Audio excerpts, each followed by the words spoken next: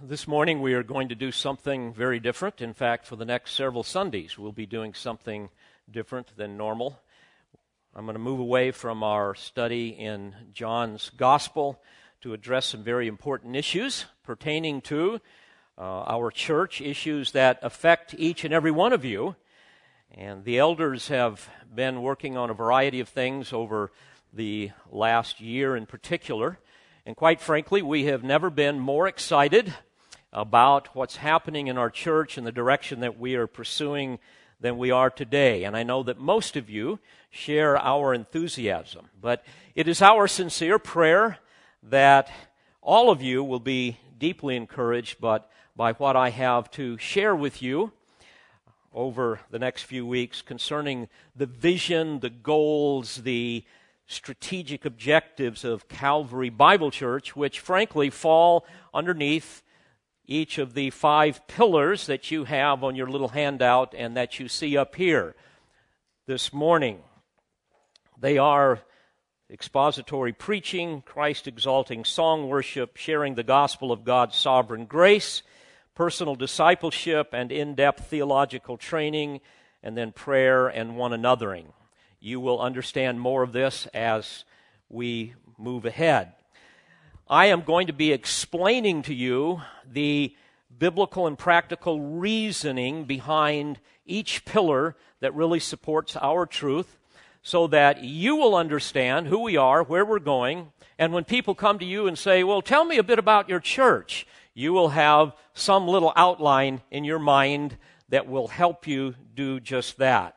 We want you to know what's going on a day-to-day basis, what's going on behind the scenes, and what's going to be happening in the future. Which elder is in charge, his responsibility, how we plan on implementing various ministries within the church, how every single one of you will be able to be a part of what we are doing. Occasionally we hear the criticism, I just can't seem to get plugged in.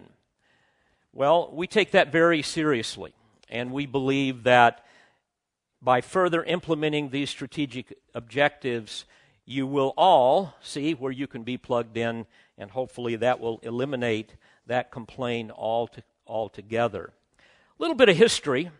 What began as a handful of people meeting in my living room has radically changed. And frankly, it was so much easier back then. So much easier. When I was constantly, intimately involved in everyone's life. I liken it to the Mayflower. When the Pilgrims came over, everybody shared the common goals. We all communicated on a regular basis. Everybody had a responsibility. They gladly performed it. Therefore, everybody felt like they belonged. Nobody ever said, I just don't feel loved or cared for. You just never heard that. There were no cliques, no in-group, no out-group.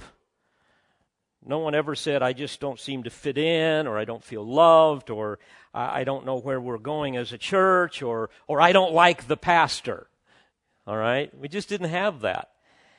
But like life aboard the Mayflower, we endured the inevitable storms of satanic attacks as we navigated the waters of starting a new church in a very hostile environment. And believe me, this is a very hostile environment to our kind of a church.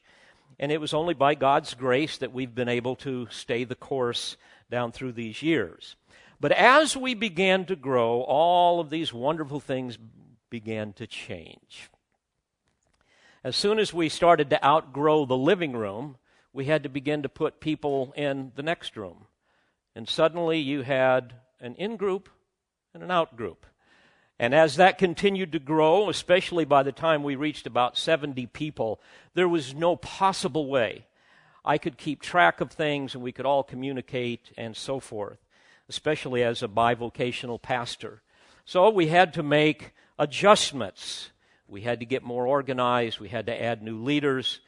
And what we began to see is that a church is always kind of in motion. It's always changing. You will see that it's kind of a moving target. Some would come and grow, and many would come and go.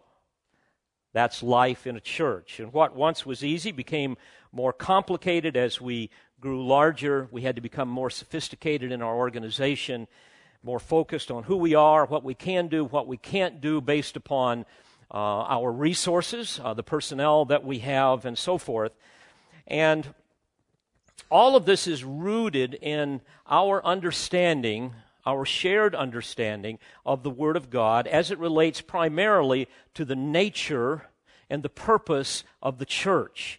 In other words, our philosophy of ministry. So I want to talk about that for a few minutes before I talk more specifically about the pillar that I am primarily responsible for, namely expository preaching and all that falls underneath that particular category. If you're unclear about the nature and the purpose of the church, what we're going to be talking about, frankly, won't make as much sense. Now, Scripture teaches that the Lord established His church to temporarily replace Israel in this particular dispensation. The Word of God teaches that we are a community of believers. We are redeemed by Christ's precious blood. And we really have a threefold function, if you want to narrow it down. We are a worshiping community, a witnessing community, and a working community. Said differently, the church is to exalt the Lord, evangelize the world, and edify its members. I like to think of it as a three-legged stool. If one leg is weak, or if one leg is missing, it cannot stand. And everything in the New Testament commands the church to do things that fall under these three primary headings. And each individual member, each of you that are a part of the body of Christ, have a particular role to play, have a particular function. You are to participate in these three key areas, and we are going to expand upon that with the 5 pillars as time goes on. So first of all, let me talk about what it means to be a worshiping community biblically. As you recall, the supreme goal of those of us who have been reconciled to God by grace alone, through faith alone, is ultimately to love the Lord our God with all of our heart, all of our mind, all of our soul, our strength, our total being, and to love our neighbor as ourselves. Now, this is going to be difficult to do, as we know, because our flesh prefers that we love ourselves more than God and more than our neighbors. And so we can subtly say, well, as long as God and my neighbors do the things that make me happy, and as long as I can have my way, then we're all going to get along just fine. But when they don't, then I'm out of here. That's kind of how we all function, if we're honest. We have to guard against that. But we are saved to these ends. In Ephesians 4, 1 through 6, Paul makes it clear that we have been chosen, we have been predestined, he says, to adoption as sons through Jesus Christ to Himself, according to the kind intention of His will, to the praise of the glory of His grace. That's our goal. What a glorious thing the church is. The church is the gathering place of true worshipers. Paul speaks about this in Philippians chapter 3. And in verse 3, he says that we are the true circumcision who worship in the Spirit of God and glory in Christ Jesus and put no confidence in the flesh.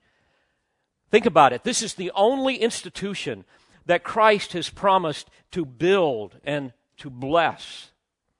You may recall in our study in John chapter 4, Jesus describes the dramatic change between the patterns of worship in the Old Covenant and in the days of Israel and how they function versus the New Covenant. And in John 4 and verse 24, he tells us that we are now to worship Him in spirit and in truth. So there's no more temple, there's no more holy place, no more sacrifices, no more prescribed patterns of worship, no more priesthood. In fact, we are told in 1 Corinthians 3:16 that the church is a, quote, spiritual house. See, it no longer contains a priesthood. It really is a priesthood that offers up spiritual sacrifices to God. In 1 Peter chapter 2, beginning in verse 5, we are told, you also, as living stones, are being built up as a spiritual house for a holy priesthood, to offer up spiritual sacrifices acceptable to God through Jesus Christ. But you are a chosen race, a royal priesthood, a holy nation, a people for God's own possession, so that you may proclaim the excellencies of Him who has called you out of darkness into His marvelous light. And as a worshiping community, we give sacrifices to the Lord in a variety of ways. And according to the New Testament, they are things like the ministry of the gospel in evangelism and discipleship, the ministry of the word, the ministry of holy living, of prayer, of serving others, of fellowship, the ministry of the Lord's Supper, the ministry of gratitude and giving. Indeed, our whole life is to be an act of worship. And this is part of what the church is all about. But not only are we a worshiping community, we are to be a witnessing community. We have a divine mandate to evangelize the world, to make disciples.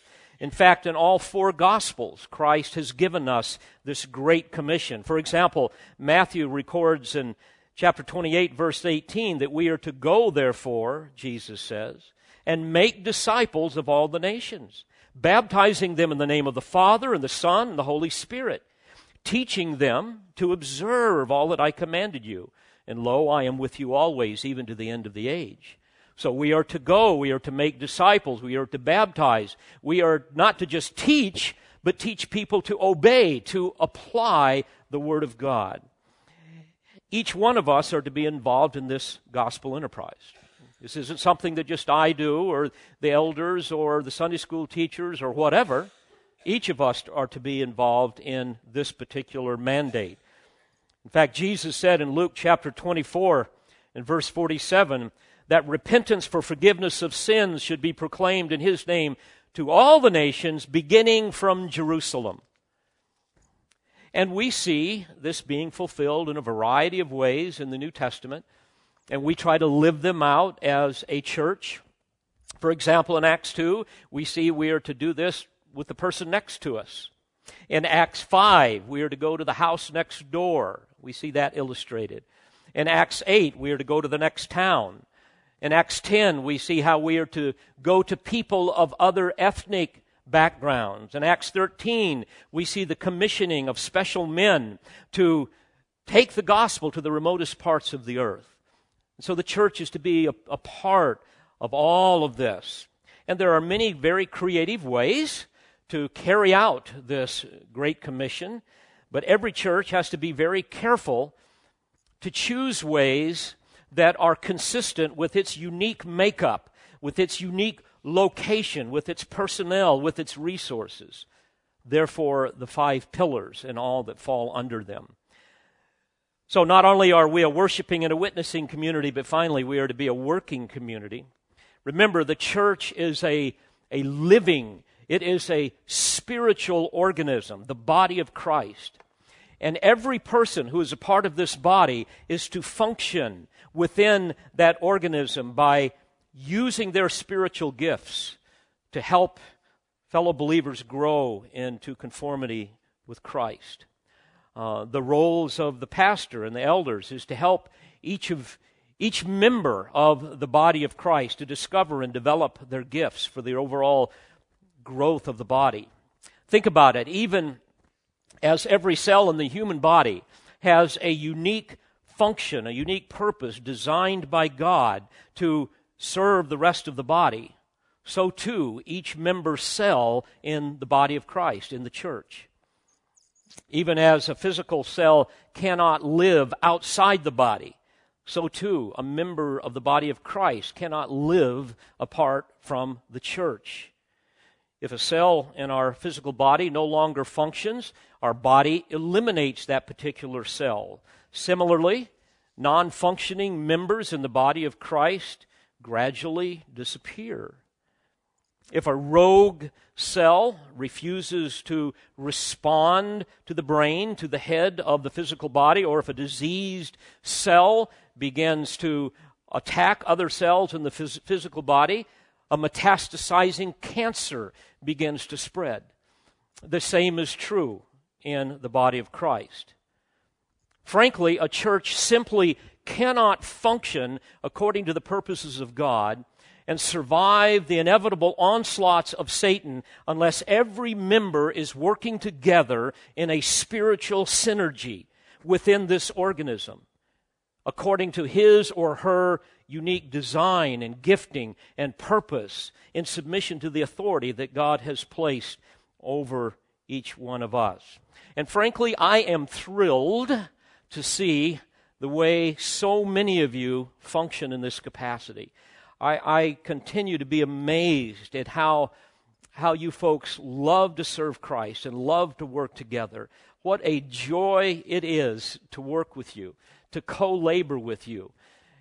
It truly is a ministry to my soul, to worship Christ with you, to fellowship with you.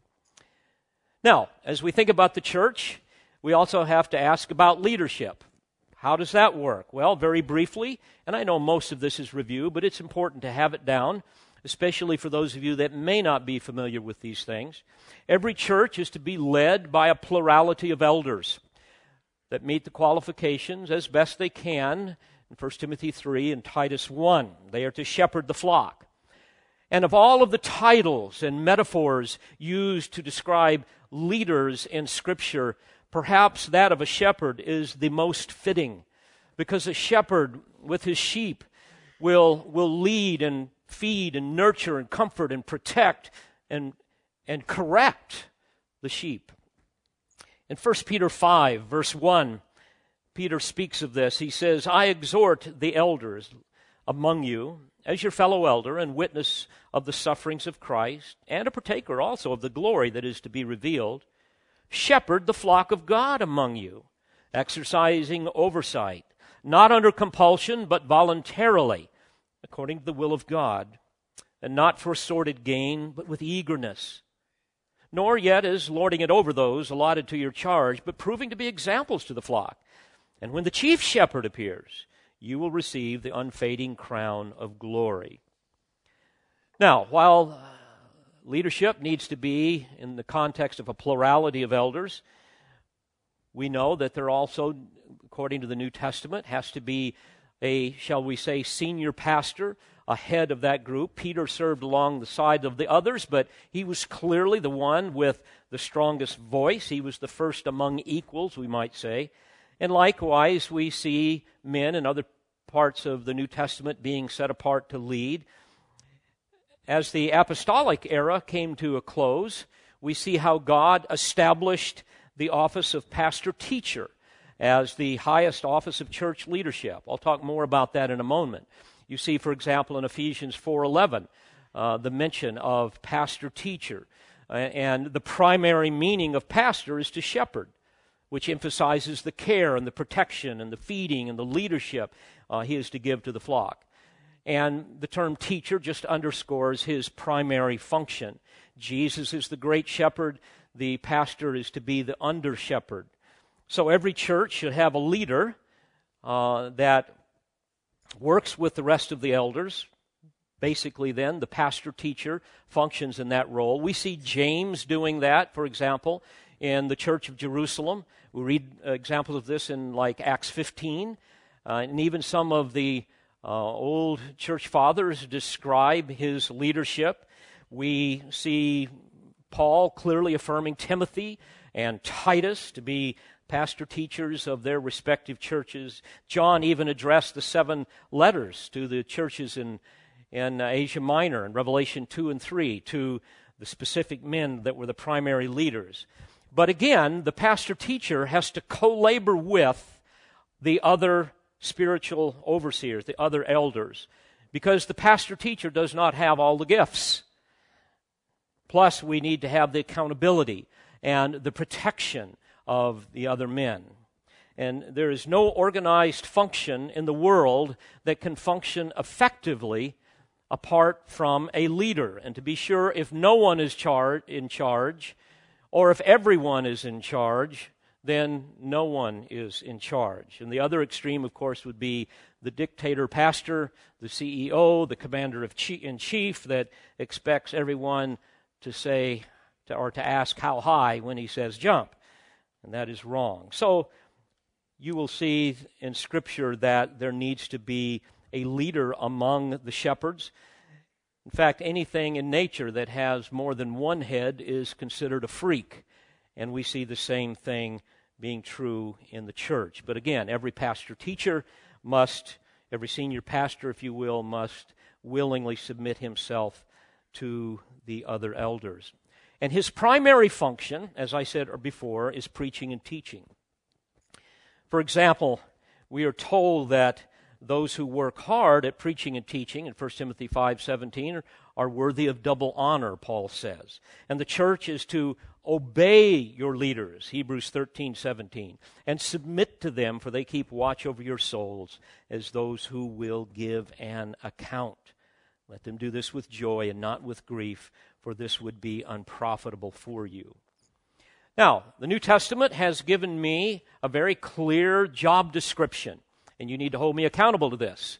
And believe me, the elders do, and gladfully so. Christ, who is the head of the church, has made it clear what I am to do, and he has delineated my marching orders in various passages in the New Testament, especially in the pastoral epistles, for example, in 1 and 2 Timothy. And I'm going to just read you a summary of what my responsibility is to the church, what every pastor should be about. And I'm going to read this according to the way John MacArthur has summarized these things in the order that they appear in the text. But I'm not going to read the actual reference for the sake of time. So, the role of the pastor. First, correct those teaching false doctrine and call them to a pure heart, a good conscience, and a sincere faith. Fight for the divine truth and for God's purposes, keeping his own faith and a good conscience. Pray for the lost and lead the men of the church to do the same. Call women in the church to fulfill their God-given role of submission and to raise up godly children, setting an example of faith, love, and sanctity with self-restraint. Carefully select spiritual leaders for the church on the basis of their giftedness, godliness, and virtue. Recognize the source of error in those who teach it, and point these things out to the rest of the church. Constantly be nourished on the words of Scripture and its sound teaching, avoiding all myths and false doctrines. Discipline himself for the purpose of godliness. Boldly command and teach the truth of God's Word. Be a model of spiritual virtue that all can follow. Faithfully read and explain and apply the Scriptures publicly. Be progressing toward Christ-likeness in his own life. Be gracious and gentle in confronting the sin of his people. Give special consideration and care to those who are widows. Honor faithful church leaders who work hard. Choose church leaders with great care, seeing to it that they are both mature and proven. Take care of his physical condition so he is strong to serve. Teach and preach principles of true godliness, helping his people discern between true godliness and mere hypocrisy. Flee from the love of money. Pursue righteousness, godliness, faith, love, perseverance, and gentleness. Fight for the faith against all enemies and all attackers. Instruct the rich to do good, to be rich in good works, and to be generous. Guard the word of God as a sacred trust and treasure. That's 1 Timothy.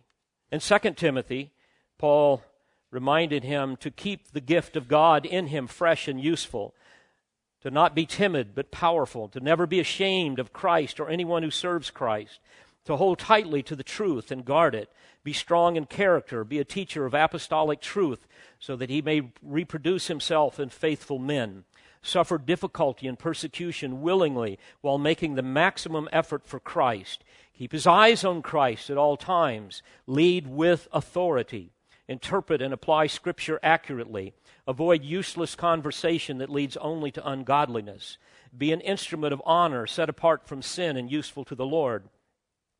Flee from youthful lusts and pursue righteousness, faith, and love.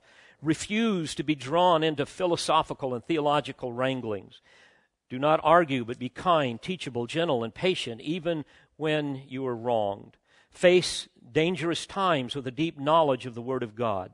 Understand that Scripture is the basis and content of all legitimate ministry. Preach the Word in season and out of season, reproving, rebuking, and exhorting with great patience and instruction. Be sober in all things. Do the work of an evangelist. Now, as you can see, most of these responsibilities center around the concept of preaching and teaching the Word of God. Systematically, in-depth preaching and teaching. This has to be my primary emphasis. In Ephesians 4, as I mentioned earlier, in verse 11 and following, we read this. And he gave some as apostles, and some as prophets, and some as evangelists, and some as pastors and teachers. The word "and" there can be translated "in particular." Pastors that in particular are teachers. In other words, a pastor-teacher, a teaching shepherd. Why? Why did he give the pastor-teacher? He goes on to say, for the equipping of the saints, for the work of service, to the building up of the body of Christ, until we all attain to the unity of the faith and of the knowledge of the Son of God, to a mature man, to the measure of the stature which belongs to the fullness of Christ. As a result, we are no longer to be children, tossed here and there by waves and carried about by every wind of doctrine, by the trickery of men, by craftiness and deceitful scheming.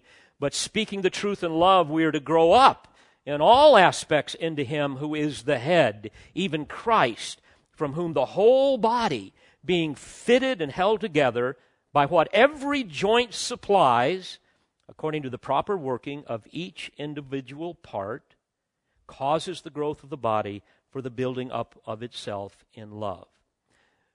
Now, as we look at Scripture, my friends, we see that this will never happen apart from the in-depth, systematic teaching and preaching of the Word of God. It's for this reason that the Apostle Paul said this to young Timothy in 2 Timothy 4 and verse 1. I solemnly charge you in the presence of God and of Christ Jesus, who is to judge the living and the dead, and by His appearing and His kingdom, preach the Word. Be ready in season and out of season. Reprove, rebuke, exhort with great patience and instruction. So I am to preach the Word. And frankly, all of you are to preach and teach the Word. It's not my word that I am to talk about. It's not my ideas. I am not to use the Word of God to somehow validate or illustrate some things that I want to say. I'm not to use the Word to make it say something that it's really not saying, but I am to preach the Word. Unfortunately, it's very common these days for pastors to get into pulpits and they open up the Bible and they use it to just validate or illustrate something that they want to talk about, with absolutely no concern for the author's intent. And 90% of the time, the passage that they're using has absolutely nothing to do with what they're talking about. And what's even more tragic, and I've seen this on multiple occasions, the people in the audience really don't know. And most of them really don't care. And then often they will elaborate on a few key points that some survey group or focus group has determined is important in some particular zip code, and then they will wrap up all of their thoughts with some spiritual concepts basically suited for some individualized belief system, offering an audience a menu of a la carte truths. You can kind of choose what you want, pick and choose, and apply them to whatever you have going on in your life, especially your felt needs. By the way, Paul warned about this very thing. This is why it is so important to remember. After exhorting Timothy to preach the word, he went on to say in 2 Timothy 4:3, "For the time will come when they will not endure sound doctrine." They don't want to have in-depth, precise theology. They're not going to want that. Instead, but wanting to have their ears tickled, they will accumulate for themselves teachers in accordance to their own desires, and will turn away their ears from the truth and will turn aside to myths. Satan wants churches to be devoted to the Word of man, not the Word of God. Satan wants churches to be man-centered, not God-centered. And he is very clever to make both the sheep and many times the shepherd think that they are devoted to Scripture because, after all, the pastor is reading right out of the Bible. He's got a verse to illustrate his point. But unfortunately, too often, what's going on is a twisting and a distorting of the Word of God, a dumbing down of the sheep and even the shepherd. And eventually it gets to a point where the sheep and even the shepherd are so dumb they don't even know what's going on. We can become too ignorant to even know we are ignorant. So it's for this reason that at the very center of all that we do here at the church, we are committed to the Word of God, to teaching it, preaching it. Our mission statement, which you can read on our website online publicly, says that we exist to equip the saints through expository preaching and teaching. And then I go on to define that. And I'm going to read verbatim what is on the website so that you can go back and you can read that. Saints cannot be equipped for godly living and service apart from precise theology. Ephesians 4:11 through 16. This is the goal of expository preaching and teaching. The term exposit literally means to expound or explain in a detailed manner. Expository preaching is therefore a doctrinal proclamation of the Word of God derived from an exegetical process that is concerned only with the revelation of God, not the wisdom of man, and therefore carefully conveys the God-intended meaning of a text, passionately applying that meaning to the contemporary issues of life with an internal zeal and authority that cannot be extinguished. I go on to say, although this kind of preaching and teaching is rare in contemporary evangelicalism, since this was the method exemplified in the Bible, then I've got a whole list of references to support that you can read. And since we have a divine mandate to preach the Word, as I've just said in 2 Timothy 4:2, we believe that this is the God-ordained method, and we remain committed to it. Now, as you know, we tend to do this in not just this pulpit, but in other areas of our church teaching. We tend to do this in a verse-by-verse manner. Certainly I do this from the pulpit. That eliminates the temptation to skip over those controversial passages that you know are going to get some people upset. There's no bouncing around from topic to topic. You see, expository preaching, dear friends, allows God to speak, and it silences the pastor, the preacher. Frankly, I have nothing to say. I'm merely his messenger. It connects the mind of the preacher and the congregation to the very thoughts and words of the Spirit of God that has authored these amazing truths.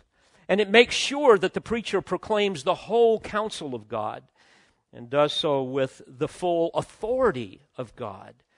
You see, I have no authority on my own. Jesus said in his prayer to the Father in John 17:17, "Sanctify them in the truth. Thy word is truth." The point is, we cannot be set apart unto God and unto holy living apart from the Word of God. It's His truth, thy truth, not my truth, not my word, not my experience, not something that God has told me outside of the Bible that I need to tell you. But it's thy word that is truth. That's what transforms us.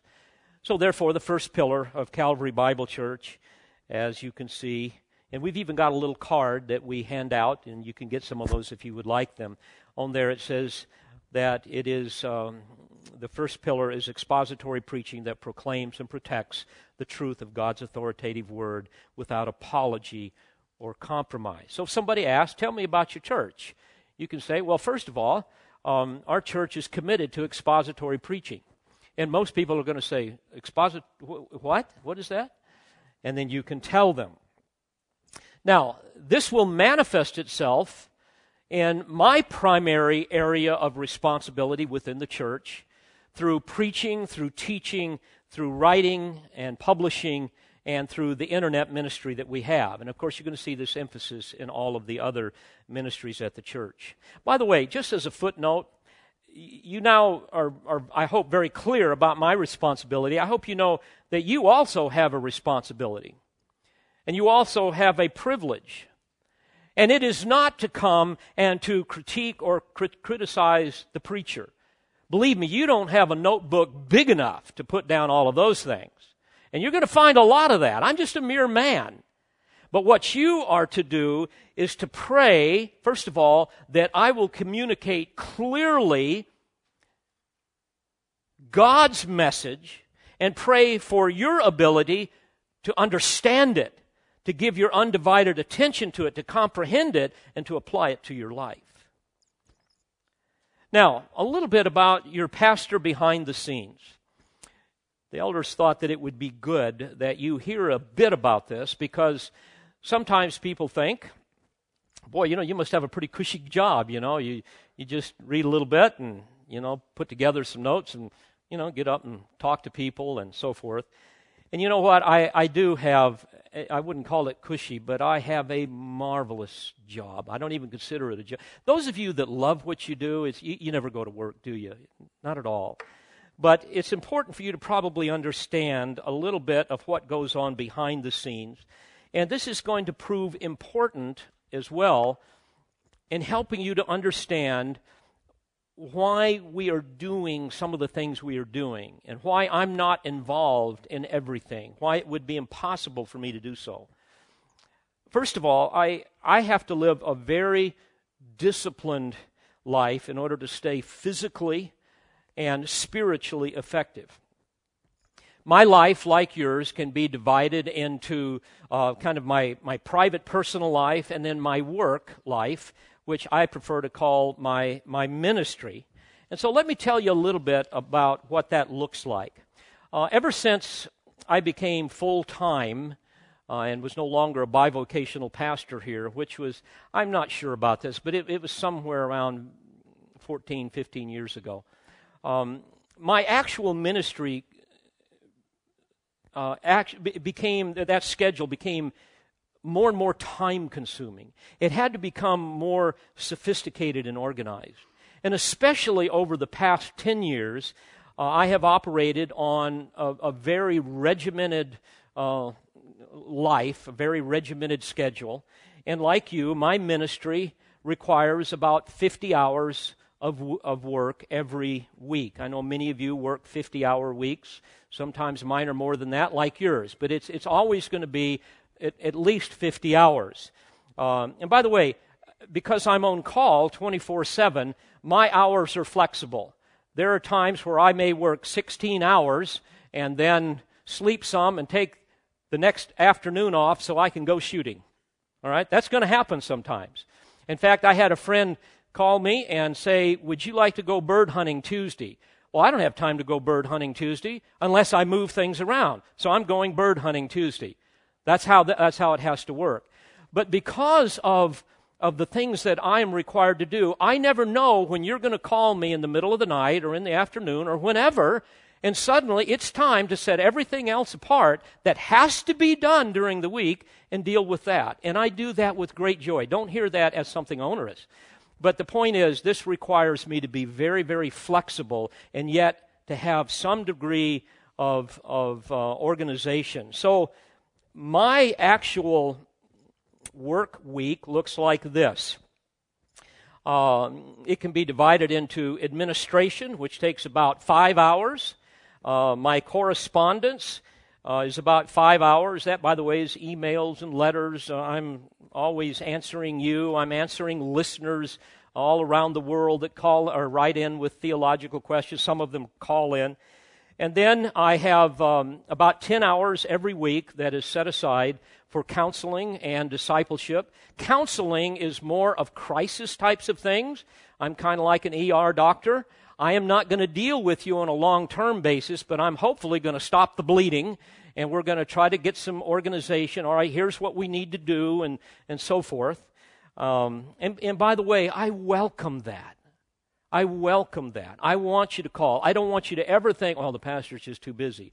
I always have time for you. And if I don't right then, I will work it out. We are going to take care of you somehow, some way.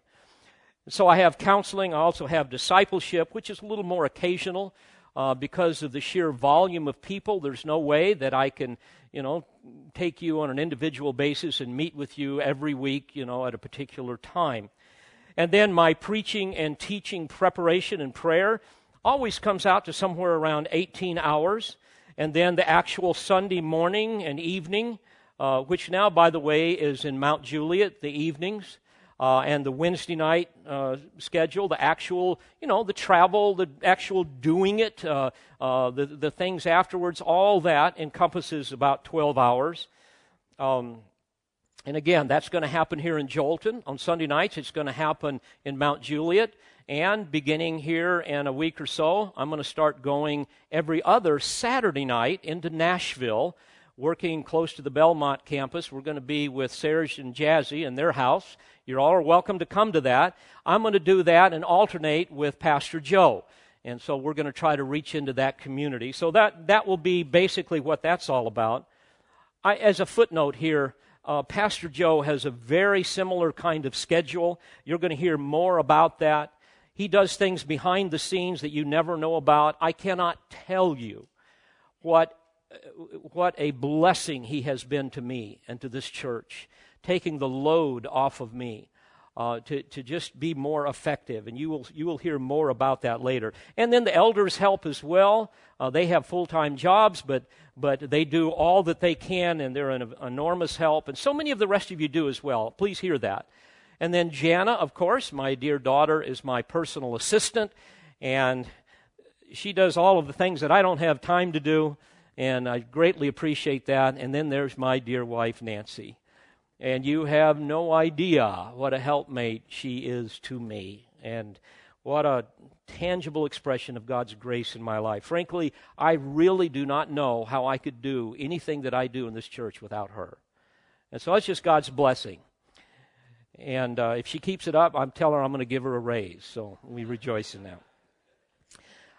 And then I also include here, and I want you to understand this, I have a very, very rigorous physical exercise program that I stay on at least 1 hour every day.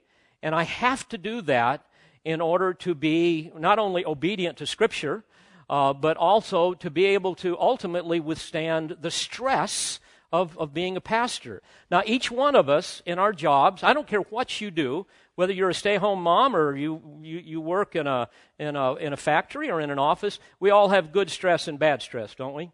Let me tell you a little bit about what that looks like for a pastor, and at some level the elders as well. First of all, the bad stress. We are constantly, on a daily basis, interacting with people, many of you know that, who are struggling in significant ways. People who, some are battling life-dominating sins that are destroying their life, their marriage. Some of them, they're dealing with the sins of other people and so forth. And very often it's a real burden to try to deal with people, especially when you know what will change, what will help them, and somehow or another they just don't hear it, and you watch their lives unravel. That is a huge burden. And then you also have just the spiritual warfare. I mean, we are constantly in a battle. I think you've heard me say this before, but ministry is war. In fact, I would never want any of you to aspire desire to be an elder unless you realize that you are marching into war. You are marching into the realm of spiritual warfare. You are going to be attacked relentlessly. You are going to deal with people that are under attack. And so it's a very difficult thing. It can be very draining. Moreover, there's always going to be strife and conflict in a church. We have that in this church. We have always had that in this church. We will always have that in this church. Every church has that. There has never been a week where everyone has been happy and we have all just gotten along and loved each other because we're all a bunch of sinners, right? That's what forgiveness is about. That's what grace is about.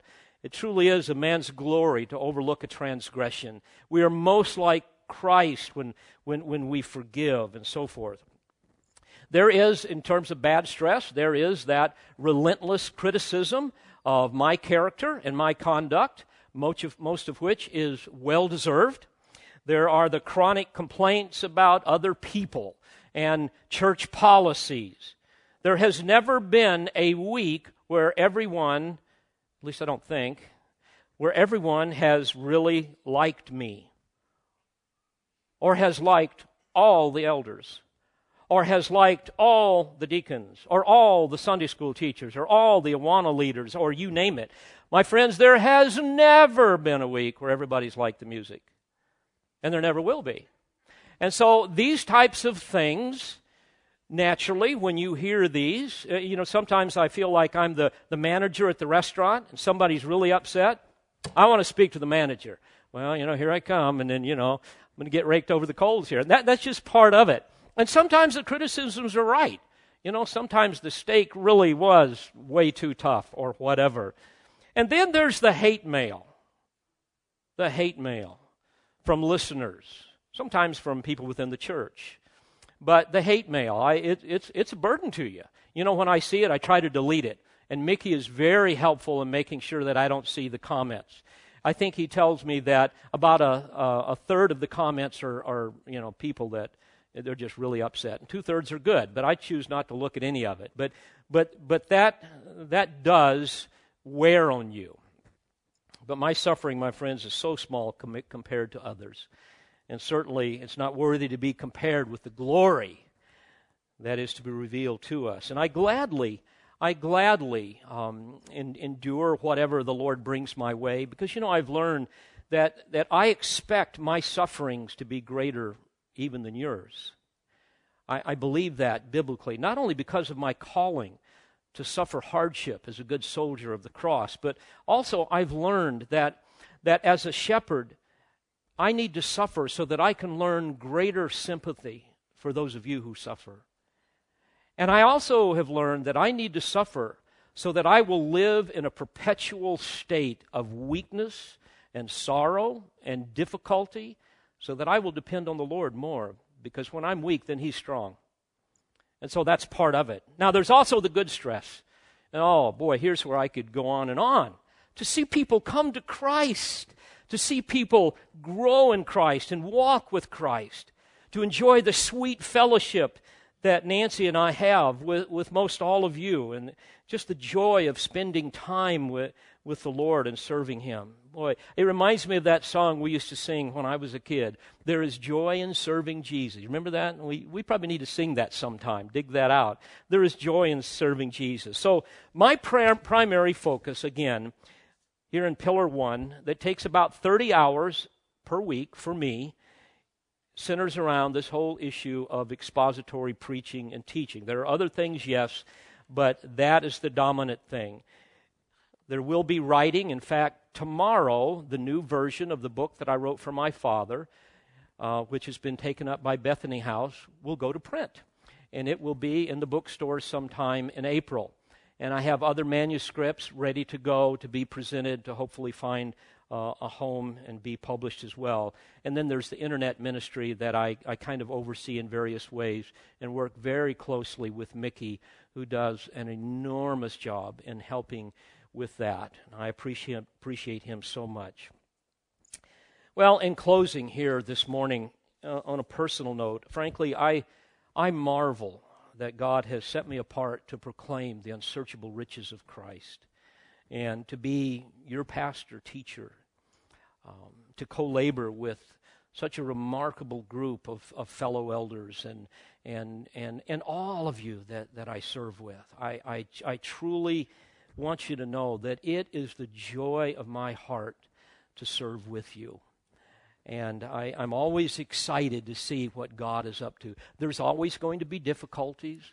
There's always going to be people threatening to leave the church. There's always going to be people leaving the church. There's going to be new people coming. That's just life in the church. But overall, what you find is God just uses this amazing organism of His body to bless us, to put His glory on display.